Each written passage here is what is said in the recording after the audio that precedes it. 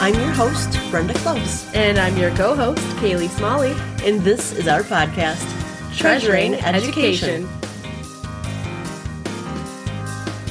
Welcome back to part B of the Empowering Parent Series episode on the topics of critical race theory and social emotional learning.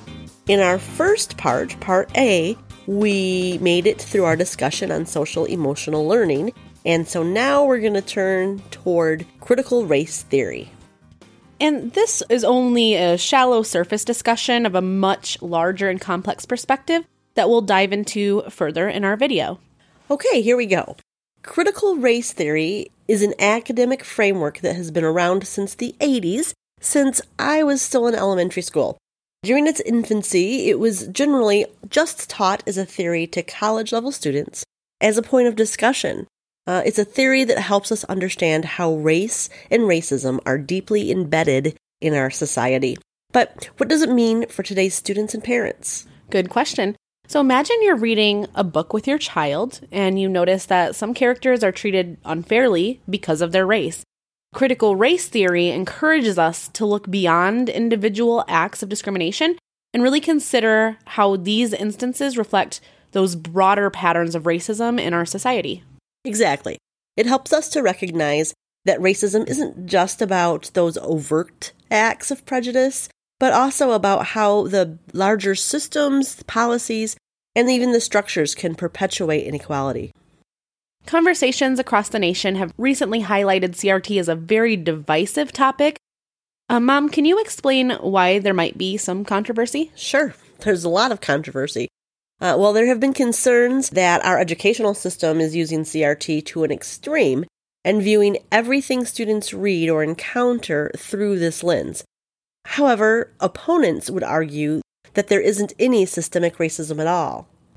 In a sense, CRT is a lot like literary criticism. It is.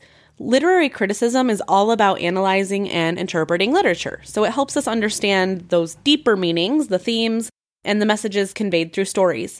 Critical race theory brings a racial lens to this analysis, focusing on how race is represented in literature and how it reflects societal power dynamics. That's exactly right, Kaili.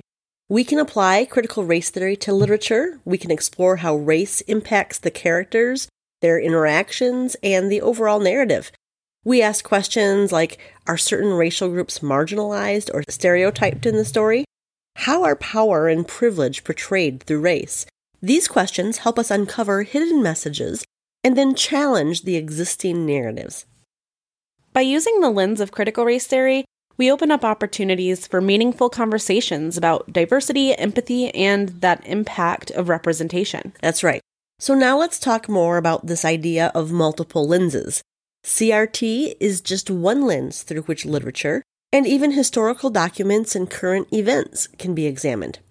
At the upper high school levels, teachers may explicitly teach different lenses or criticisms and have students discuss what they've learned from these perspectives.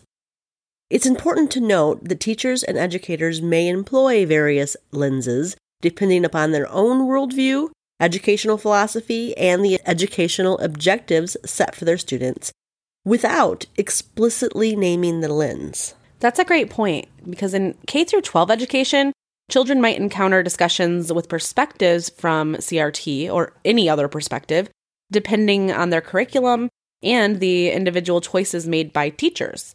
So while CRT might not be explicitly included in a district's policies, teachers have that flexibility to bring different perspectives into the classroom. Absolutely. Teachers lead the discussions around literature and history. They have the opportunity and the responsibility to engage students in critical thinking. Any number of lenses can be used to highlight different perspectives, which help students develop a broader understanding of these complex issues. However, it's important to remember that a teacher's approach will also depend on the student's age and maturity level, of course. In the early grades in regards to CRT, discussions may focus more on basic concepts of fairness, empathy, and celebrating diversity, while in the higher grades, students can delve deeper into the complexities of race, power, and social justice. That's so true. Parents, have open and honest conversations with your children. Ask them about what they're learning and how they're looking at ideas from different perspectives. By being engaged and proactive parents, you can better understand the lenses through which literature and history are examined and discussed in your child's classroom. Encourage your children to think critically and consider multiple viewpoints. This will help them develop their own analytical skills and become well-rounded individuals. Also, remember as parents, you have the power to shape your own children's perspectives and contribute to a more inclusive future. So by engaging with your students and nurturing that critical thinking at home, you're empowering your children to become thoughtful, compassionate, and informed individuals. Well, that wraps up our discussion on critical race theory.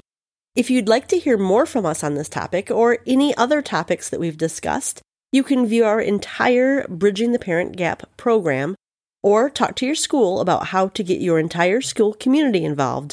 Just see our website for more information. Thanks for listening. Follow us on your favorite podcast platform to get notifications of our next podcasts. And sign up for our newsletter at www.treasuringeducation.com.